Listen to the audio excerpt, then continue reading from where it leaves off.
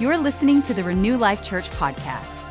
We hope this message inspires you and challenges you to become a true disciple of Jesus. To find out more about us, go to renewlifechurch.com. Good morning. How are y'all? Everybody is good? Are y'all excited for the entire day? All right, so let's go ahead and get it out of the way. I know it's not as important as what's about to happen or what has happened, but how many agree with Kyle? All right, what about the other side? Well, we'll see what happens. I just can't make myself cheer for the Eagles. I just can't do it. So, anyway, what would Jesus do? I'm not sure. Probably not care. Make it into a tie or something. Anyways, no, I'm super honored to be here.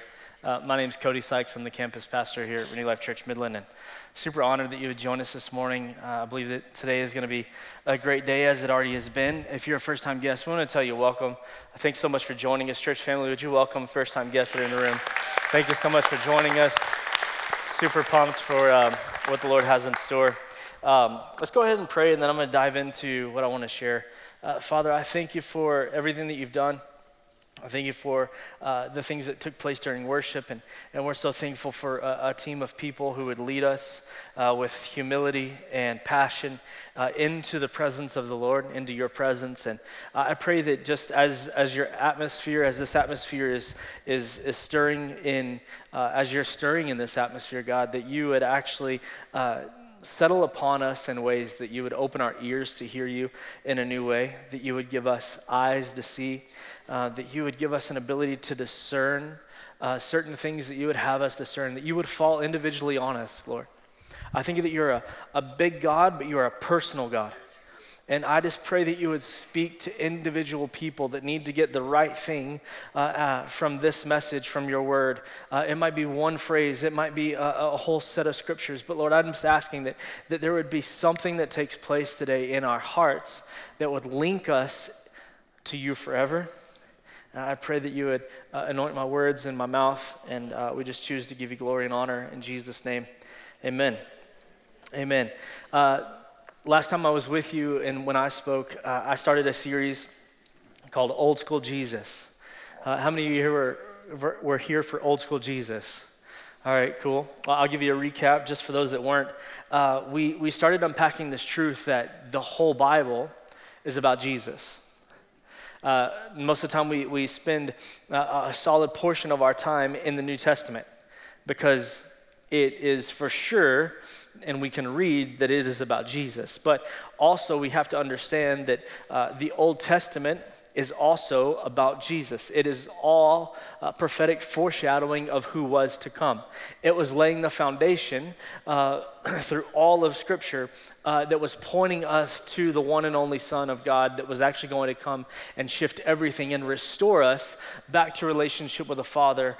From the moment that Adam and Eve had sinned in the garden, God literally put this plan in place to actually bring us back to the place where we're walking together and having communion with him. And aren't you thankful for Jesus this morning? Amen. The entire Bible, Old Testament, New Testament, maps and concordance, all about Jesus. Amen. How many have a Bible that has a map in it? Yeah, a few of us. That's about Jesus. And so we took a look in the Old Testament. We took a look into the miracles of Elisha. And we learned that Elijah, which is kind of a little bit confusing, Elijah was a prophet. And on his way out, he was to anoint Elisha. And when he anointed Elisha, he found Elisha plowing a field, and we learned that it was with a 12th team of oxen. There was some connections between all of this, and we learned that the number 12 represents perfect government. And then we talked about how it was prophesied that the government of the world would be on the shoulders of Jesus. And we learned that in this word, or in this number 12, being perfect government, we even looked into the book of Acts in the early church, when their first order of business right after Jesus is crucified and after Jesus has been resurrected, their first order of business as the early church was to restore or to come back to the number of 12 disciples, because Judas had betrayed Jesus and then he had died, so there was 11. And they knew that in order for the next things to happen, we had to reestablish perfect government in the church. So they went back to 12 disciples, and as soon as they went back to 12 disciples, we see the Holy Spirit come in the upper room in a rushing mighty wind. We see tongues of fire get put on people, and we see Peter, the one who denied Jesus, we see him preach the first message under the power of the Holy Spirit after perfect government was restored, and 3,000 people were added to the church. Super cool, just lots of different little things that we talked about in as it pertains to Elisha's ministry and the ministry that was coming in Jesus. Elisha, he received this double portion anointing from Elijah. There's this moment when Elijah is caught up in this whirlwind and he's taken up into heaven. And it says that because Elisha witnessed this, he received a double portion. We read about how in this moment Elisha takes the cloak of Elijah, and he takes it and he slams it on the water, and the waters divide, and he walks across. Super interesting, all of these different things. This was the first miracle that Elisha had performed, and it looked just like the one that Moses had performed 600 years prior. And we talked about how in the law that came through Moses, grace and truth came through Jesus. And all of this was pointing to this fact that there's nothing good under the law that isn't better under the covenant of grace. There's nothing that Moses did under the law that was better than what Elisha did as a foreshadowing of the covenant of grace that was to come through Jesus. Super fun, and I could geek out on stuff like this. I like this kind of stuff. So this week we're going to continue to dive into these things. And under the law, we have to remember that under the law, when you obeyed, you were blessed. But under grace, you're blessed because Jesus obeyed on your behalf. And your belief in the finished work of Jesus on the cross is the thing that brings you into the place of being able to receive blessing. So under the law, you did and you received blessing. Under grace, you believe and you receive blessing. Yeah. Amen?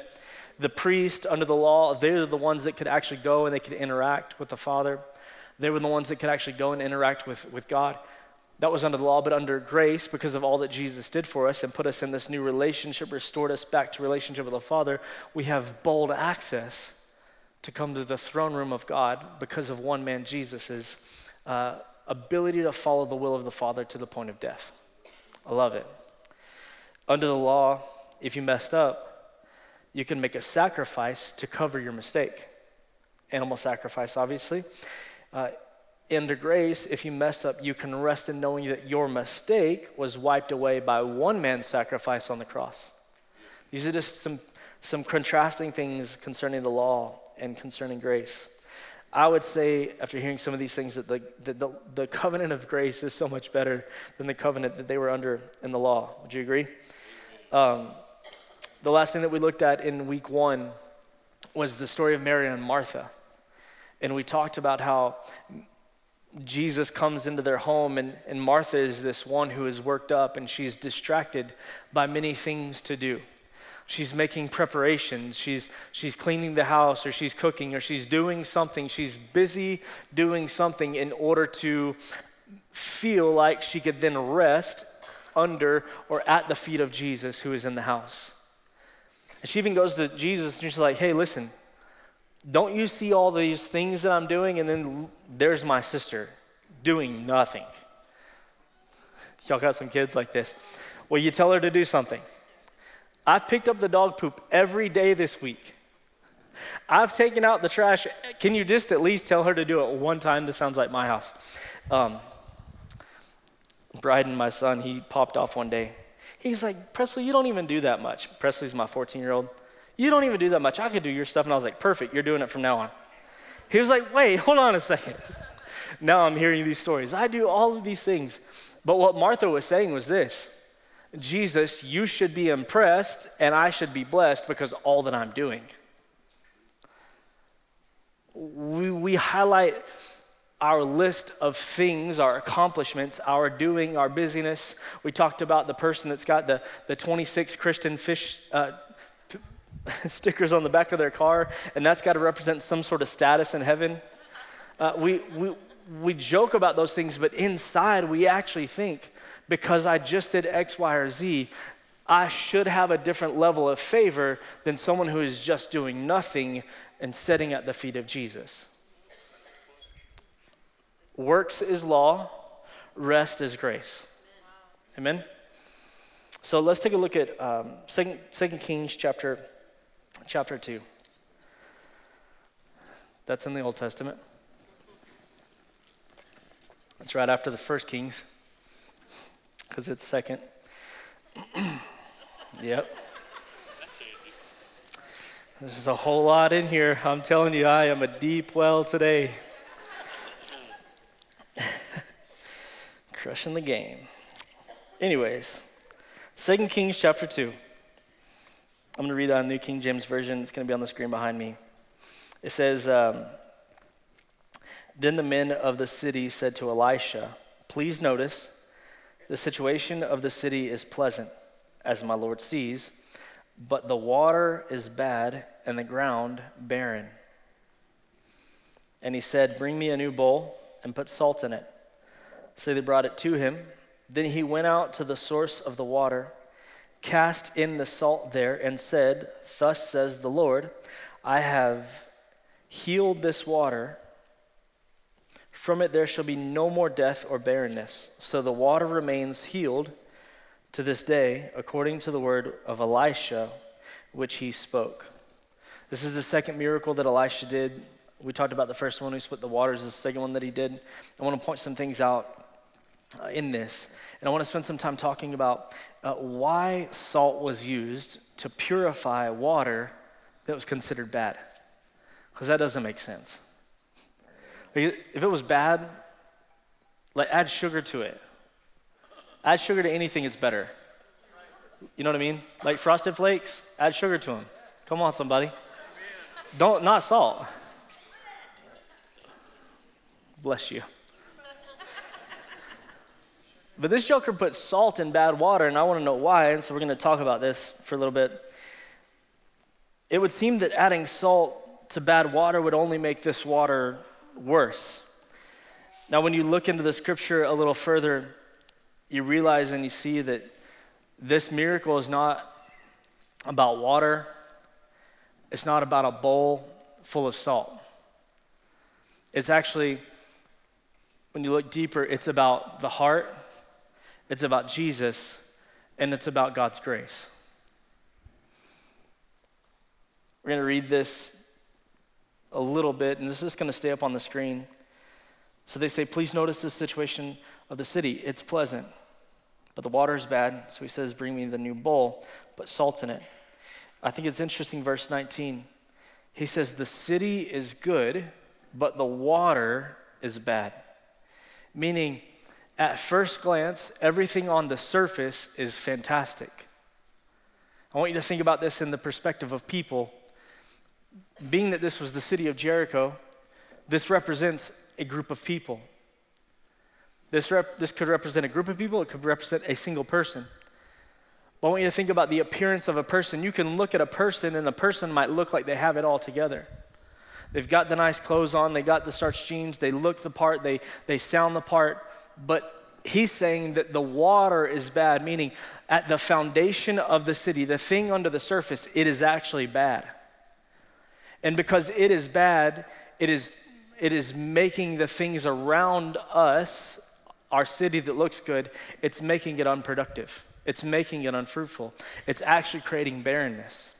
He's talking about the heart in this moment.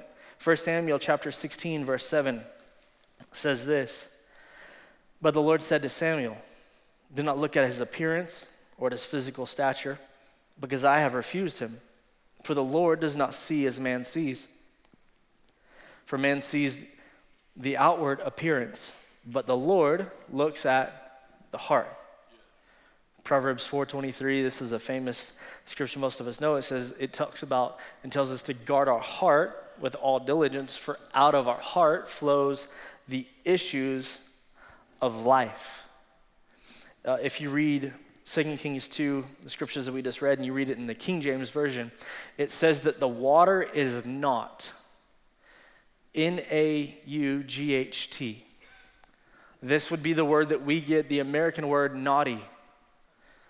This word not means evil. Have you ever encountered water that was evil? Have you ever encountered water that was naughty?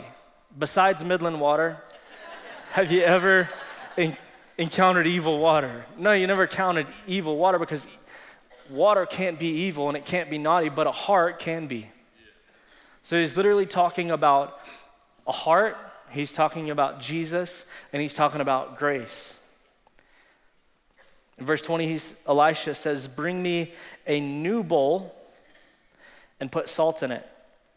In other words, bring me a bowl that has never been used. Bring me a bowl that is clean, that is fresh from the potter's hand.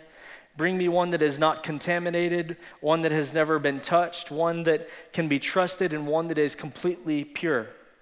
And while you're at it, add salt to it. Put salt in this container, this bowl, this vessel that has never been contaminated, that is perfectly pure, that is all clean. Put salt in it. Salt was actually this agent that had the ability to purify, and it had this ability to preserve. You see where I'm going yet?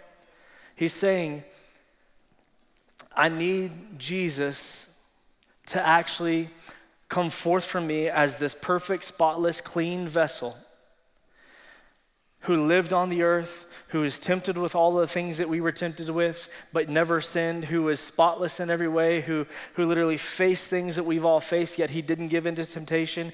I need you to bring me Jesus, and I need you to bring him and fill him up with my character, with my heart, with my humanity, with my love, with my grace, with my mercy, and so that I can actually pour him out on the hearts of people. And then the word says that it is healed to this day, according to the words of Elisha. This is such an incredible picture of what Jesus actually did for us. He says, a man who knew no sin, a man who would live this uncontaminated life. I'll put my love in him for those that may never accept me. I'll put my love in him for those whose hearts have turned far from me. When I was thinking about this message, I was reminded, and I know this has been mentioned a few times in the last couple of weeks, as we've kind of been focusing really heavily on some of our foundational teachings Renew Life Church was born out of. And grace, the message of grace, was such a monumental piece, and it was actually the piece, it was the message that our senior pastor felt like the Lord said to build this church on. And so, but one of the things that we've been revisiting is Revelation chapter 2. And he's addressing the church at Ephesus, and he's talking about all the fantastic things that they've done, and they're crushing it in all these areas, and everything's fantastic. They look really, really good on the surface. And he says, nevertheless, I have this one thing against you. He said, you've left your first love. This is talking about a heart condition again. He says, you left your first love. Talking about the love that they had for him, who is and was and still always has to be our why. It has to be Jesus. He said, you've left your first love. Remember from where you have fallen. Repent, and then do the first works, lest I come and remove your lamp from its lampstand, or I remove your influence, which I don't want to have happened.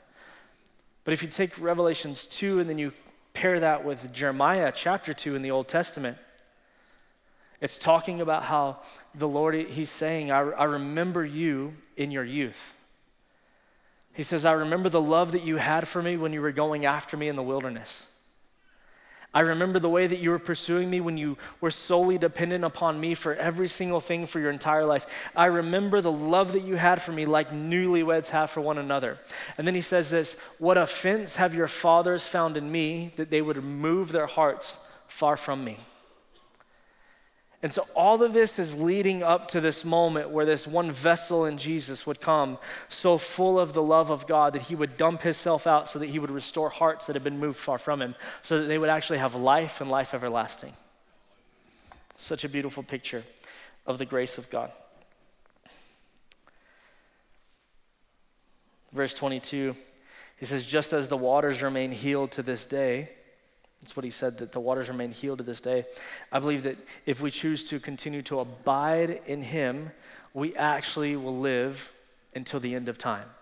And when I say live, I'm saying not live physically, but live in communion, in direct relationship with the Father. Psalm 91, verse 14 through 16.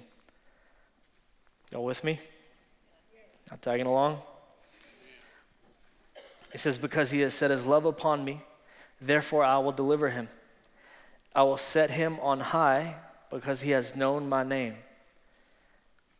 He shall call upon me and I will answer him. I will be with him in trouble. I will deliver him and honor him. With long life, I will satisfy him and show him my salvation. I love the picture of Jesus that's found in 2 Kings chapter 2 and the grace of God that was brought forth by Jesus. It's amazing. Love Jesus. Now, what's funny about all of this is something that we could probably really relate to because we do things that don't make very much sense sometimes. If you look at this from a natural perspective, more than likely the issue with the water and the reason that was bad and the reason that it couldn't be utilized to water the earth, to water the ground, to water the crops, is because it was salty.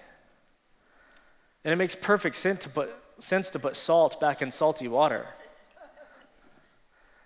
You know what I mean? Like my granddad used to say, if a little does a little good, a whole lot will do a whole lot of good. He applied that to most everything. Coffee, mostly coffee. He made some fun statements like, it's never too, I'm not going to say that. Not going to say that one. But it doesn't make sense to put salt in salty water. It's already salty. The thing is that grace is the answer, even when it seems like it shouldn't be the answer. Salt was poured out into salty water, even when salt didn't seem like it should be the natural answer. And grace was poured out on the earth when actually punishment seemed to be more fitting for our actions because of sin.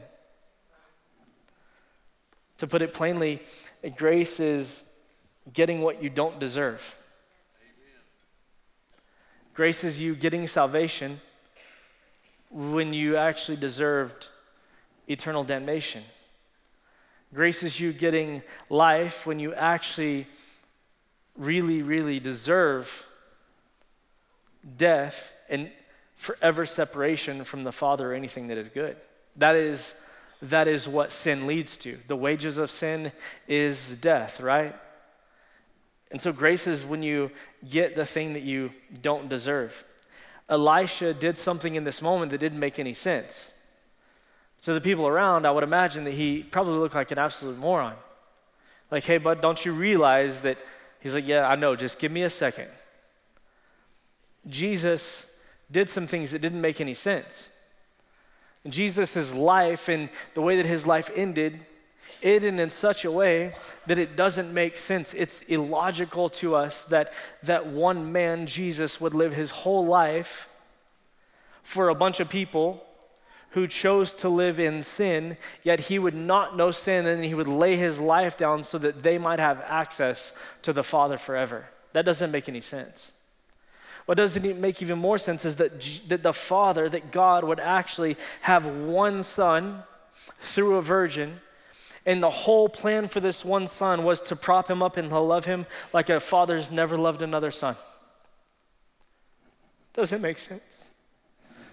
To then say, I'm going to put you in a place, and I'm going to make you stand, and I'm going to make you be beaten.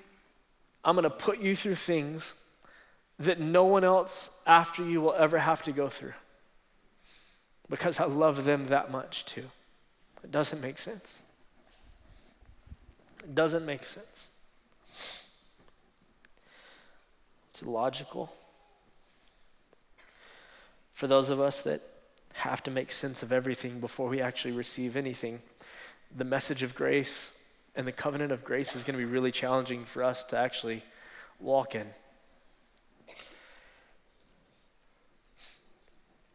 Because until we give up our need to understand, we'll stay in this vicious cycle of thinking that salvation and blessing, they come through my accomplishments. That is the law. What becomes even more troubling is when you feel unaccomplished, or when you feel like you didn't perform well, you'll fall into this place of condemnation, where condemnation will begin to tell you because you didn't perform well and because you didn't do the thing that you were supposed to do, or you didn't accomplish well, you are something wrong. That's what condemnation will want to tell you. You are wrong. While the Holy Spirit brings conviction to the table and he says, I'm not here to tell you that you are something wrong. I'm just telling you that you did something wrong. You are good. The thing that you did, it is bad. I died for you. Let's take care of this thing. Let's not do this anymore. Remember the woman that was caught in adultery? It says they bring her in front of Jesus. Jesus, we caught this woman in the very act. The law of Moses says that this woman should be stoned to death. What do you say, Jesus? I love Jesus in this moment. He stoops down in the dirt and begins to doodle on the ground with his finger. I don't know what he was doodling. There's a lot of assumptions, but who knows what. But he basically is ignoring them. They keep standing there. He's like, all right, perfect. You who is without sin, let him throw the first stone. They're like, crap, convicted by their conscience. It says that they begin to leave oldest to the youngest. Then all that's left is just the woman and Jesus standing in the midst. And he says, woman, where are your accusers? Has no one condemned you? And she says, no one, Lord. And he says, neither do I condemn you. Talking about her. Go and sin. Don't do the thing that you were doing any longer. Amen. Condemnation will want to tell you that you are wrong. Conviction says that thing that you did was wrong. But when I live my life from this place of my accomplishments and my performance bring me blessing, when I fail, I will fall into a place of thinking that I am actually something wrong. But when I lean into this thing that says, because of all that Jesus did for me on the cross and my belief and my trust in that, when I miss it, I am still right. The thing that I did was just wrong. This is the beauty of the covenant that we have with God, the covenant of grace.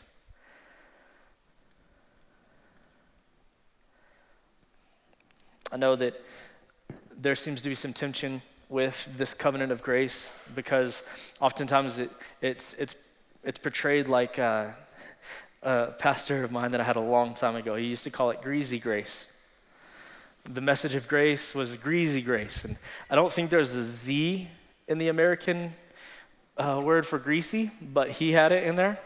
Greasy grace to him was a license to sin. I could live how I wanted to Monday through Friday and Saturday. And then Sunday, I could come and step into the grace of God. And I could live this over and over and over and over and over. And he called that greasy grace. And basically what he was saying was that if we teach grace like this, we're giving people a license to sin. Because after all, they can just come right back into relationship with the Lord. I believe that grace, and when you have a proper perspective of grace, it empowers you to live a life that is completely different than you've ever lived before. Grace is this thing that is freely available to you. It is a free gift. But I want to tell you this. Please don't treat what Jesus did on the cross. Don't treat the blood of Jesus. Don't treat the body of Jesus. Don't treat the resurrection of Jesus as something that was common. Yes, you are. Once you're a born-again believer and your heart shifts towards Jesus, you are good. God is good with you. Amen? You might do some things every now and then he is not good with. You got to shore those things up, but he is good with you. But that is not for us to actually ever believe or ever treat what Jesus did continually as something that was just common. Because what he did was special. What he did will be forever talked about. Hebrews chapter 10, verses 26 through 31, it says this. It says, for if we go on willfully and deliberately sinning after receiving the knowledge of truth, the knowledge of the message of grace, the covenant of grace, there no longer remains a sacrifice to atone for our sins that is no further offering to anticipate, but a kind of awful and terrifying expectation of divine judgment and the fury of a fire and a burning wrath which will consume the adversaries, those who put themselves in opposition to God. Anyone who has ignored and set aside the law of Moses is put to death without mercy on the testimony of 2 or 3 witnesses. Verse 29, how much greater punishment do you think he will deserve, who has rejected and trampled underfoot the Son of God and considered unclean and common the blood of the covenant that sanctified him, and has insulted the Spirit of grace, who imparts the unmerited favor and blessing of God? For we know him who said, vengeance is mine, retribution and deliverance of justice rest with me. I will repay the wrongdoer. And again, the Lord will judge his people. It is a fearful and terrifying thing to fall into the hands of the living God, incurring his judgment and wrath. We have to remember that sin still offends a holy God. Meaning, the way that I live actually does matter. I am a born-again child of God. I am wrapped up in the grace of God. I am seated with Christ in heavenly places, right? I am good. But I still have to make sure that the way that I'm living does not call or make the blood of Jesus a common thing. Because sin still offends a holy God. I should be changing on a regular basis my thoughts. My soul is the thing that needs saving, right? That is my mind, my will, my emotions. That means that I have to change the way that I'm thinking. That means that my thinking has to change the way that I'm feeling, and that my feeling actually doesn't come out in a wrong way in my doing. I still have to pay attention to the way that I live, even though I am under the covenant of grace, and God is good with me. Grace should empower me to live completely different. I know for me, one thing that grace does, and the understanding of the grace of God, is that it causes me to fall more in love with God. It empowers me to fall further in love with Jesus. I don't know your story, but oftentimes I have flashbacks of mine. And I know and I remember what it was like without Jesus. I remember the hopelessness that I endured often. I remember laying in bed one night thinking that my heart was going to explode because of the amount of pills that I took. But I know what it feels like right now, and knowing that there's nothing that could separate me from the love of God. We have to come into this place where we don't make the thing that Jesus did common, and we constantly are reflecting and remembering that God has actually brought us a long ways. And I have news for you, that if God has brought you here, he has no plans to leave you here. There is greater for you. There is more for you, because God has more and he is inexhaustible. The grace of God doesn't make sense, but it's designed to make faith. I just know that no one's ever loved me like Jesus has.